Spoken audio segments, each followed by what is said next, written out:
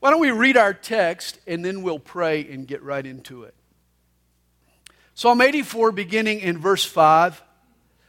Blessed is the man whose strength is in you, whose heart is set on pilgrimage. As they pass through the valley of Baca, they make it a spring. The rain also covers it with pools. They go from strength to strength. Each one appears before God in Zion. Father in heaven, thank you for this wonderful treasure chest of hymns, these poems that were given to the Hebrew Psalter and have now been communicated to us. What an amazing resource when it comes to heart work, heart surgery. Lord, we want to lay bare our hearts to you this week. We want to open up our hearts. Lord, we know it all begins and ends in our heart. You desire so much from us, and it all needs to come from our heart. And so, Lord, I pray that you'll help us to take a step back this week and examine the state of our heart.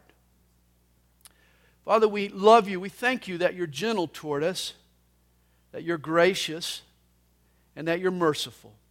And we rely upon all of your mercies and compassions this week. But Lord, we are serious about meeting with you and hearing from you. And we desire, Lord, that you do a great work in our hearts in this time together. And we pray these things in Jesus' name. Amen. Life is like a roller coaster. It's full of ups and downs, highs and lows. There are sharp turns and steep drops and slow climbs and fast straightaways.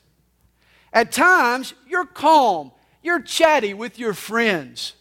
At other times, your knuckles turn white, clutching onto the bar that's laying in your lap. In everyone's life, there's ups and downs. There's good news and bad news. And it's the same way in Christian ministry.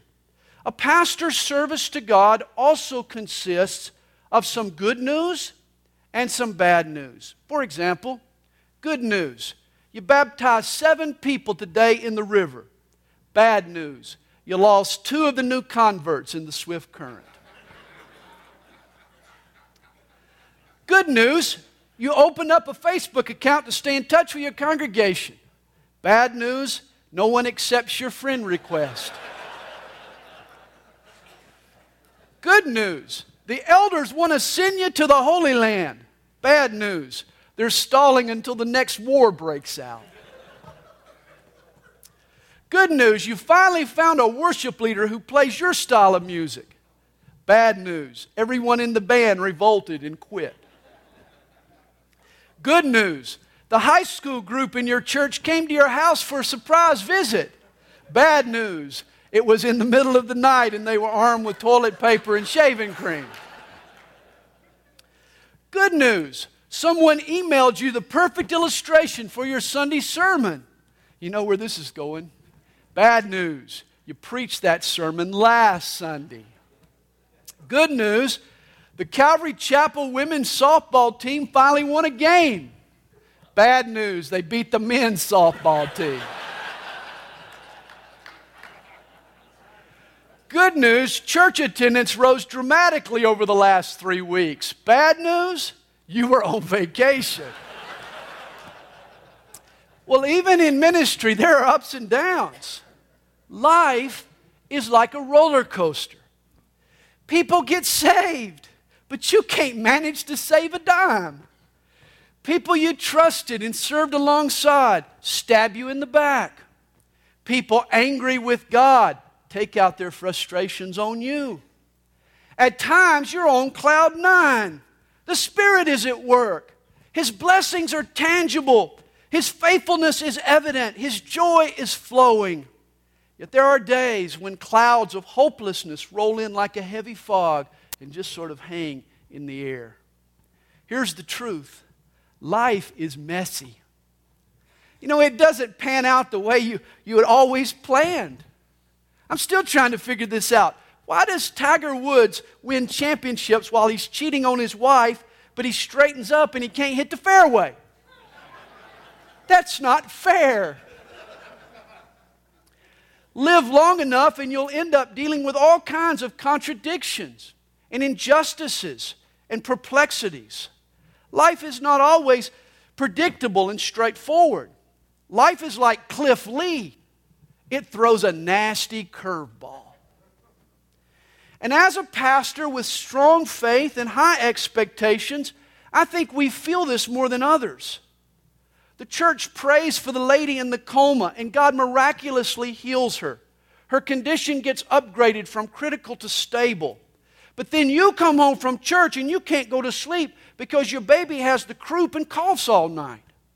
I mean, if God handles comas, why can't He handle croup? You know, when I was younger, I had a lifetime ahead of me to serve the Lord. The possibilities seemed endless. I had a boundless supply of energy. Now I'm 53. I'm not ready to be put out to the pasture, not yet. I've got a few good years left, but I'm not the same dude I was at 33 or at 23. I mean, after 3 services on Sunday, my body now takes a mandatory nap. It doesn't matter where I'm at. In an elders meeting, at a friend's house, in a counseling session. At exactly 3 p.m., my body defaults to nap mode. It just happens. And at 53, there's more of life behind me now than in front of me. No longer does my life seem endless and unlimited. Every birthday is like a siren. It's a warning. The clock is ticking. Time is running out. You know, I never considered getting old might happen to me. I didn't plan on the post-prime stage of life. It's been said, life is the continual process of getting used to things we never expected. And this is not only proven true in my personal life, this sums up our ministry. On the one hand, I've pastored the same church for 30 years, but not really. This church just turned over countless times. People come and go. Folks who were pillars in the church get replaced. Our church is like a tap-tap. If you've ever been to Haiti, you know this is the main mode of transportation in Haiti. A tap-tap is a covered pickup that drives around Port-au-Prince, stopping and starting, letting people on, letting people off. You tap on the side when you want the driver to start or stop. A tap-tap is colorful and crowded. It's a cross between a carnival bus, a taxi, and a paddy wagon. All kinds of people are on board. They're just hanging on the tap-tap. And you don't measure the usefulness of a tap-tap by counting the people in the seats at any one time. You watch it as it travels along the route. People tap on here and they tap off there. There's constant change. And the church is like a tap-tap. At times you wonder, did she jump off too early? Or did he stay on long enough? But that's really not my issue. Jesus is the Lord. I'm just the tap-tap driver. For the time they're on board, you love them and you move them forward. But the crowd always varies on a tap-tap. Just as life goes through certain seasons, so does a church. We've had times of bounty when we did more abroad. We've had lean years when we've had to tighten our belt to keep the home fire stoked. For years we've felt led by God to have a single worship leader. For the last several months now we've been rotating among 3 guys.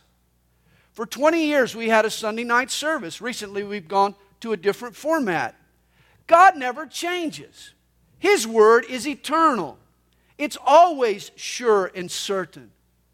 But a church goes through seasons of change, just as does a family or a person. Here's my point. Whether we're conscious of it at any moment or not, life is a roller coaster. Change is inevitable. It's a progression. There are definite seasons. God never intended for our circumstances to remain constant. Now, we use a pleasant term. We call each other creatures of habit. Oh, we like our coffee with 2 sugars and 1 cream. We go to the grocery store on Thursday. Not Monday. Thursday is our day. When my 75-year-old mom goes to the diner, she orders sweet tea with light ice. Light ice? I mean, we want our lives to be exact, predictable. We like the illusion that we're in control. But rather than call ourselves creatures of habit, we'd be more honest if we used the term worshiper of stability. For isn't that what we really want? Rather than embrace life's temporary nature, rather than realize that God made life not to hold on to, but to use up, we worship stability. We do everything possible to resist real change and to guard the status quo. And this is especially true in the church. For church folk are notoriously resistant. They get stubborn and stuck in their ways, and then they blame it on God's will. John Piper wrote, "Life is not a straight line leading from one blessing to the next and then finally to heaven. Life is a winding and troubled road. And the point of biblical stories like Joseph and Job and Esther and Ruth is to help us feel in our bones, not just know in our heads, that God is for us in all these strange turns. That God is not just showing up after the trouble and cleaning it up. He is plotting the course and managing the troubles with far-reaching purposes for our good and for the glory of Jesus Christ." And this is the reason that the Psalms are in your Bible. For these ancient Hebrew poems were written out of every possible human emotion and set of circumstances. No matter who you are or where you've been or what you're up against, there is a psalm that shares your plight. And here's what the Psalms teach us. The point of life and ministry is not to hold on, but to trust God. Situations will change. People will change. My family will change. My church will change. I will change. But God's character never changes. He is faithful. And this is why 11 times in these 150 Psalms, the psalmist calls God my rock. God is our stone mountain. He is solid. He holds in the storm. Life and seasons come and go, but God remains. Hey, don't ever take Him for granted.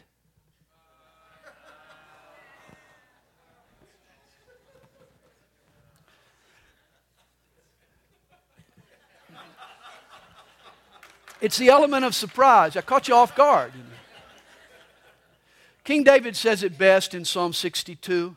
"When my heart is overwhelmed, lead me to the rock that is higher than I." When the twister hits and the psalmist's life turns topsy-turvy, he leans on the rock.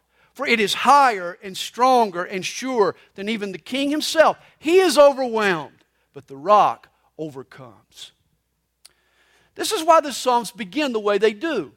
Psalm 1 describes what makes a man blessed. He delights in the law of the Lord, and in His law he meditates day and night. He shall be like a tree planted by the rivers of water that brings forth fruit in its season. In a world that's spinning, the blessed man is planted. He's like a tree growing out of the bank next to this ever-flowing and ever-changing river. But God's Word keeps him grounded. The only surety and certainty in this life is found in the Scriptures. The Psalms portray our changing lives as the circumference and God as the center. Whether it's David in a cave or fleeing Absalom or on the run from Saul, whether the psalmist is facing an invading army or some unjust treatment or maybe a relentless persecution, you see, he connects all of life to God. One author puts it, somehow David and the other poets managed to make God the gravitational center of their lives so that everything relates to God. Every act and feeling and experience and fluctuation of life is measured as it relates to and revolves around the changelessness of God. And this is the pastor's job, for we connect the dots. That's our job. You know, many of the folks that come to our church, for them, life is a Rubik's Cube. It's a puzzle. But we're the ones that help them align the rows and the colors with God's Word. We show them how God made life and how it intertwines with Him. In his book, Soul Searching, author Christian Smith, he boils down the perceptions of God that exist in our contemporary culture. He says that most young evangelical Christians today believe in what he describes as moral, therapeutic deism, what we might refer to as the Santa Claus God. Moral means right and wrong. There is a right, there is a wrong. Thus, God expects us to be nice. And He prods us to that end by rewarding good and punishing evil. Therapeutic means that God helps us resolve our hang-ups and live happy. And deism is the idea that God is distant and uninvolved in our daily lives. On really important occasions, God might come down and get involved. But for the most part, God leaves it up to us as to how we run the day-to-day. Moral, therapeutic deism. God wants us to be good for goodness sake. He exists to make us happy. He drops in on us once a week. You might as well believe in Santa Claus. This is not the God of the Bible. And yet, according to Christian Smith, this is the perception of God held by most of our church members. Well, let me tell you, the 150 Psalms totally refute this concept. Yes, God is moral. It does pay to be good and godly, but payday doesn't always come in this life. Psalm 14, Psalm 73 mull over the prosperity of the wicked. Every moral contradiction doesn't get sorted out in this life. And God cares about our mental health. He heals the brokenhearted. Yet God doesn't exist to make us giddy. We exist to bring Him glory. And God is far from aloof or removed. No, the psalmist teaches us that God is intricately woven into every detail of our lives, that His heart beats with our heart. One of the reasons I've been so drawn to the Psalms in recent days is their rawness and their frankness. This collection of Hebrew poems, it approaches life with brutal honesty. None of the psalmists hide behind a mask. They all come to God free from the shackles of religiosity and phony spirituality. They speak their mind. Their joy is unbridled. They unleash their angst. Their questions are clear. These brothers let it all hang out. Prior to spring 2010, no one ever knew that Iceland had a volcano. But in March of last year, Mount, and I've been practicing this, Alaflaflaukuk. Mount Alaflaflaukuk. I had to practice it because there's probably somebody from Iceland here. It always happens to me. A couple visiting from Iceland. Mount Alaflaflaukuk blew its lid. You remember this? The funny name means island, mountain, glacier. A glacier is an ocean of ice. And it wasn't real apparent to anybody that hot molten lava would be bubbling up under a thick sheet of ice. But this thing erupted and it sprayed debris and ash and dirty ice all over the continent of Europe. The volcano brought air travel to a standstill. And when I think of that volcano, it brings to mind some pastors. Emotions and hurts and disappointments are bubbling up deep down inside us. They're trapped under a thick, hard layer of coldness. And because they're never allowed to vent, one day those feelings erupt and they do damage. The Psalms, on the other hand, give a voice to our inner rumblings. They let us know it's okay to approach God with what we really feel. Not with what we're supposed to feel or what is religiously correct to feel, but what we actually deep down in the depths of our being really and truly feel. If you're mad at your enemies and you want God to kick in their teeth, there's a psalm for you. I love Psalm 58. It's one of my personal favorites. I quote it probably more often than most. Break their teeth in their mouth, O God. Break out the fangs of the young lions, O Lord. God allows us to vent a righteous rage. In fact, in a sideways world where the wicked prosper, if there aren't times when you don't scream at the top of your lungs, something's probably wrong with you. I question the prospects of your longevity. As a pastor, I hear stuff that curdles my spit. It grieves me. Sin is nasty. It causes my blood to boil. Sinners take advantage of innocent people. And it can't be healthy for a pastor to hear of these cruelties day in and day out without reacting in some visceral way. Emotional nausea is healthy. I like what one author writes. He says, God can handle my unsuppressed rage. I may well find that my vindictive feelings need correction. But only by taking those feelings to God will I have that opportunity for correction and healing. You see, the Psalms prove that there's nothing wrong. In fact, it's needed for us to express our feelings to God, no matter how ugly and angry and toxic those feelings might be. In fact, poisonous feelings can't be neutralized until they're confessed. Have you noticed Jewish people like to argue? Have you noticed this? On our trips to Israel, it's not uncommon to see angry encounters between bus drivers. In the heat of traffic, they yell at each other. You don't really know what they're saying, but you know they're not exchanging pleasantries. They didn't teach this in seminary, but apparently Hebrew has some cuss words.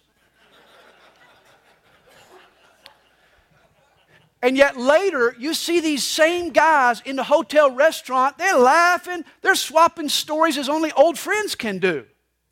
It's an amazing contrast. But you see, here's what I've learned. Among Jewish people, loud, boisterous expression and deep friendship go together. And here's why. In a culture that places a high priority on hospitality to strangers, confrontation then becomes a sign of intimacy. Jewish custom demands politeness to strangers. That's why letting off a little steam and passionately arguing your point is reserved for friendship. And maybe this is what God is cultivating in these Psalms. God is after our friendship. And so He baits us to just come right out and tell Him what we think. Even what we think about Him. Psalm 10 opens, "Why do you stand afar off, O Lord? Why do you hide in times of trouble?" Imagine the nerve. Accusing God of hiding when the going gets tough. Then the psalmist goes on to describe the wicked man and how his ways prosper. He wonders why God doesn't stop this evildoer and settle the score. The psalmist then encourages God to do what's right, as if God needs the suggestion. He says, "Arise, O Lord, O God, lift up your hand. Do not forget the humble." He's venting how he feels. He is expressing how it seems. And there's nothing wrong with that. Apparently, the psalmist has a faith that allows him to voice his frustrations with God without it diminishing his respect for God. Psalm 10 ends, "The Lord is king forever and ever. The nations have perished out of His land. You have heard the desire of the humble, that the man of the earth may oppress no more." The psalmist concludes with the correct theology, but in the getting there, he has to be honest with how life seems and with what he feels. Obviously, his faith is a real life faith. The Psalms teach me that real faith is honest. That real faith doesn't dodge issues or stick its head in the sand. And it teaches me that God is big enough to handle my true feelings. Real faith doesn't tap out or give up when life in faith becomes a struggle. The Psalms encourage me to keep wrestling with truth and grappling with God. To me, it's no accident that the lion's share of the Psalms, 73, almost half, were written by David. For if ever a man connected the dots between life and God, it was David. Everywhere he looked, he saw the glory of God. In Psalm 8, he turns upward. When I consider the heavens, the work of your fingers. In Psalm 139, he turns inward. You formed my inward parts. I am fearfully and wonderfully made. Wherever David looked, he saw God. There was no dichotomy of secular and sacred in David's mind. All of life belonged to God. I believe this is why God called David a man after his own heart. You see, David was king, but he never stopped bowing to God. Yet David was far from perfect. We know this. He had a passionate love for God, but he had a strong lust for women. He saw God's glory, but he failed to see the slow deterioration of his own family. David tried to build God a temple, but he couldn't because there was blood on his hands. I mean, like life itself, David was a mixed bag. A brave heart with clay feet. Hey, David doesn't always get it right in life, but he keeps seeking God. David wrote Psalm 27 verse 8, when you said, seek my face, my heart said to you, your face, Lord, I will seek. David kept responding to God's inner urges. And I hate to say it, but unlike David, some pastors I know, they have abandoned the inner life. They keep their calendar cluttered with meetings and activities and Bible studies instead of taking the time to press into God. You see, it's easier to water everybody else's garden than it is to weed your own. Our heart gets neglected. You see, the historical books, they turn us outward to find God. He works in the affairs of man. The Gospels turn us to the cross. God ultimately works through Jesus. The prophetic books turn us toward the future. God wins in the end. But the Psalms, they turn us inward, heartward to find God. The Psalms remind us that we are His temple, that God cares about what goes on inside our hearts. People often take the wrong approach in interpreting the Psalms. They treat them as a theological treatise. They look to find articles and doctrines. That's a mistake. Rather than dot the theological I's and cross the theological T's and foster creedal accuracy, to me the Psalms seem content with confusion. Rather than sort out truth, they spew out a cacophony of emotion. The psalmist isn't always right. Sometimes he's just honest. You could say the Psalms are a journal of a soul engaged with God. The psalmist doesn't always understand God or what God is doing in his situation, yet he's loyal to God, and he bows to God, and he praises God anyway. I take the Psalms as reflections and eruptions and complaints and praises and even peeves from men who loved God dearly while struggling with the realities of life.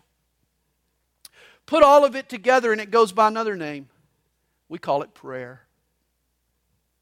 Ron Allen distills the 150 Psalms down to 7 words. Life is hard, but God is good. One of the lessons we learn by studying the Psalms is that both pain and pleasure are intended by God to be part of the human experience. Yes, there are triumphant, celebratory psalms, but not Psalm 6. The psalmist writes, I am weary from my groaning. All night I make my bed swim. I drench my couch with my tears. Here's a weeping psalm. Squeeze the page and you'll get a bowl of tears. It doubles over in pain. According to the Psalms, at times, God even uses pain to enrich our lives. We should never run from a hurt. We should embrace it and learn from it.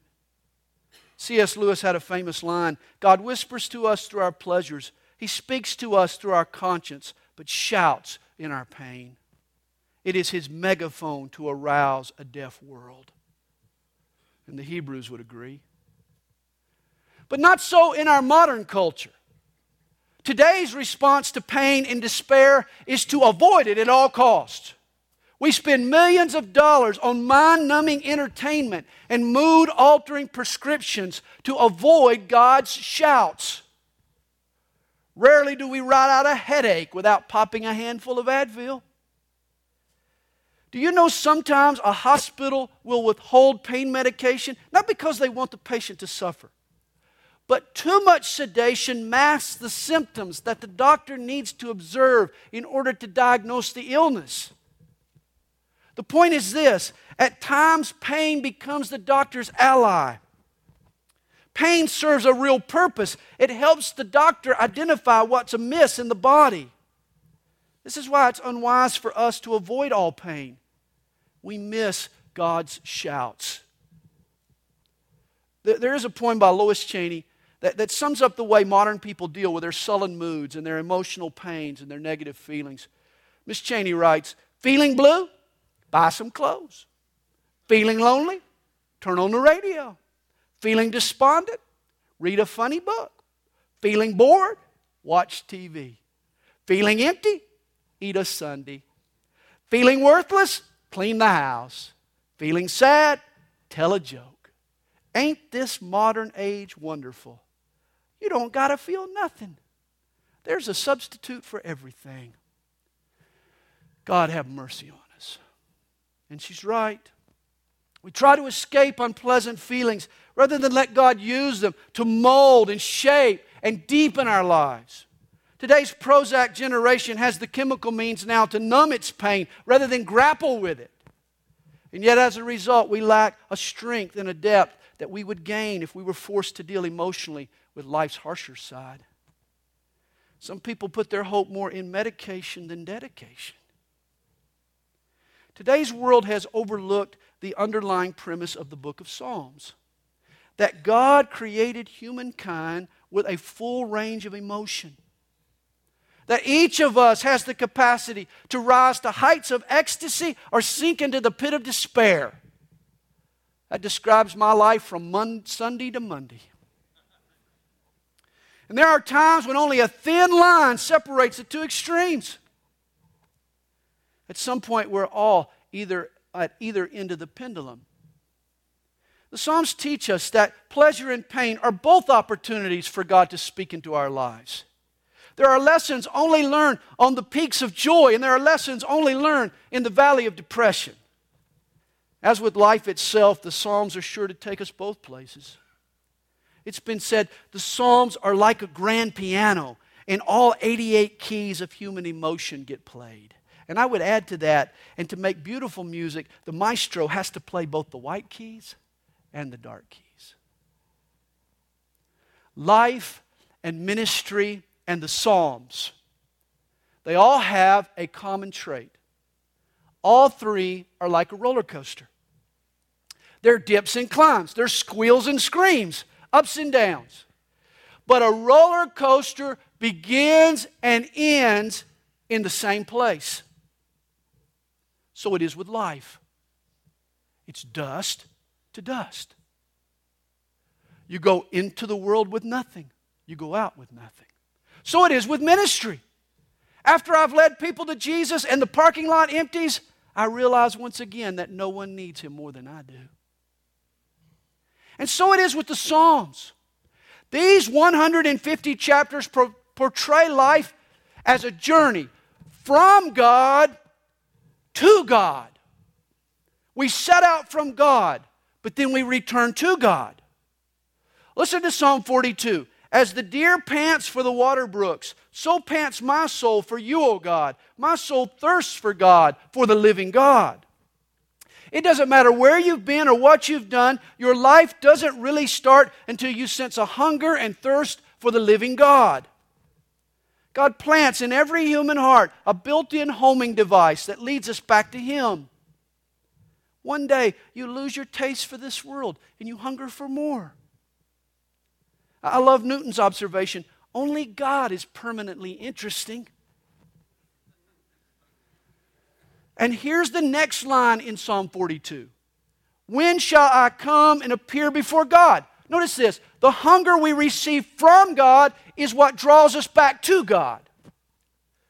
To the psalmist, life is a journey from God to God. And Psalm 42 calls this journey a pilgrimage. Each year, the Hebrews journeyed to and from the temple. Life was a cycle. Year after year, 3 times a year, they journeyed to the temple, then from the temple, to God, then from God, back to God. David writes in Psalm 42, I went with them to the house of God with the voice of joy and praise, with a multitude that kept a pilgrim feast. On our pilgrimages to Israel, a must stop in my mind is where David penned Psalm 42. A beautiful waterfall is the site where David wrote of his thirst for God. It's a holy place, but it's a pain to reach. It's in Banyas, high up in the Golan. We usually arrive around lunchtime, so everybody's hungry. Normally the guide is behind schedule. He doesn't really want to stop. Then you have to hike down this steep staircase. There's lots of reasons to forego this trip. But when we reach the falls, I'm always glad we made the effort. The roar just sort of drowns out all your other concerns. It usually allows for a special moment with God. And this is what a pilgrimage involves. It's a journey of the heart from God and to God. It's from longing to fullness. As David puts it, deep calls unto deep at the noise of your waterfalls. Deep longing gives way to deep satisfaction, and then it repeats itself. And this movement from God to God is not always easy. You know, a pilgrimage has a noble start and a sacred destination, but in between, the pilgrim path can get hard and it can get perilous. I love to walk from Pilate's pavement, the Lithostrata, through the streets of the Muslim quarter in the old city of Jerusalem.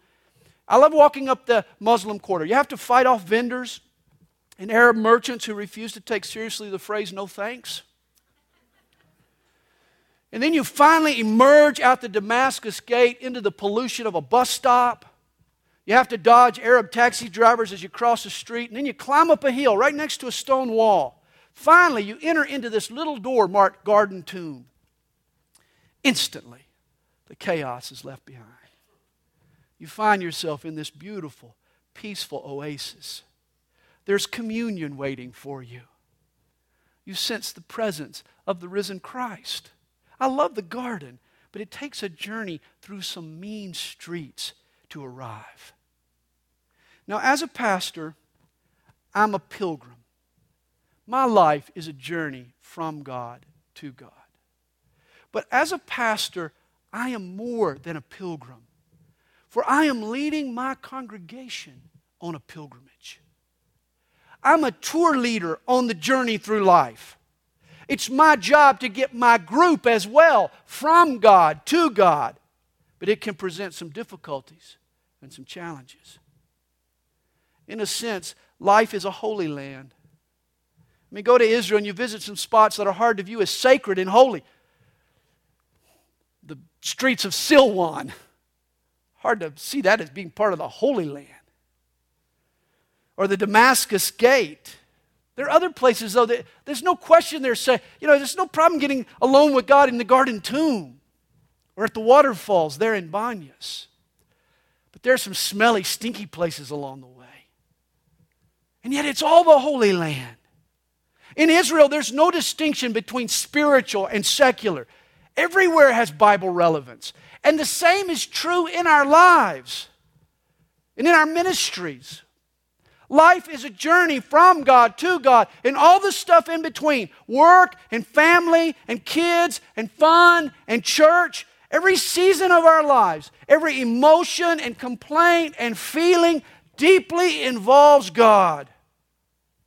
The role of the tour leader is to show folks how life and God relate. It's our job to connect the dots. Perhaps my favorite psalm is the 84th, the one we read earlier. It's a song of pilgrimage.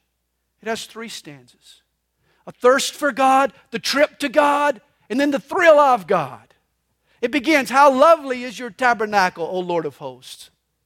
And then the psalmist, he envies the birds who nest up in the rafters of the temple. They spend their whole life in the courts of the Lord. He only gets to visit at feast times. He longs for God, but longing isn't enough. He has to come. And the holy city was a difficult destination. From any direction, Jerusalem is uphill. The path led through deserts and over mountains. The highways were tight and windy and roaming with predators. Psalm 84 describes the pilgrims passing through the valley of Baca, or weeping. Jerusalem was a destination that required some determination. And the same is true today. My friend, God stirs our hearts, but He won't force our steps. Various distractions and barriers get in our way from seeking God. And here again, the Psalms encourage brutal honesty. The historical books, they document David's sins, but it's the Psalms that reveal his emotional angst that was caused by those sins. Listen to Psalm 32. When I kept silent, my bones grew old through my groaning all the day long. For day and night your hand was heavy upon me. My vitality was turned to the drought of summer. I acknowledge my sin to you, and my iniquity I have not hidden. Or Psalm 51. I acknowledge my transgression, and my sin is always before me. Against you, you only have I sinned. Create in me a clean heart, O God. Notice honesty of heart begins with the repentance of sin. You see, the road to God no longer winds through narrow passes and across graveled ground and down hazardous highways. The obstacles we face are no longer pebbles, but pride. No longer food shortages, but faith shortages. No longer thieves, but things. No longer ledges, but lusts. No longer darkness, but distraction. No longer rock slides, but backslides. And here's the point. Simply desiring God is not enough. You've got to come to Him. Even pastors have to come to Him. Desiring Him and talking about Him and preaching about Him are not enough. We have to come to Him. In the words of the Sprite commercial, obey your thirst. To know God, you have to get up from where you're at and come to where He is. And that doesn't just happen once in my life. It happens over and over and over. This is why the person who really wants to know God is a man or woman whose heart is set on pilgrimage. A pilgrim realizes that the blessings of God are a prize worth enduring anything and sacrificing everything to obtain.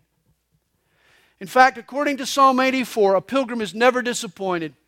When he arrives at the temple, he says to God, "A day in your courts is better than 1,000. I would rather be a doorkeeper in the house of my God than dwell in the tents of wickedness." God is so thrilling. The psalmist would swap 1,000 days anywhere else. 1,000 Saturdays in Sanford Stadium cheering for the beloved Dogs for just 24 hours in God's presence. He'd rather be a doorkeeper in God's court and just sort of catch a glimpse of glory whenever the door cracked open than to have front row seats in the tents of wickedness.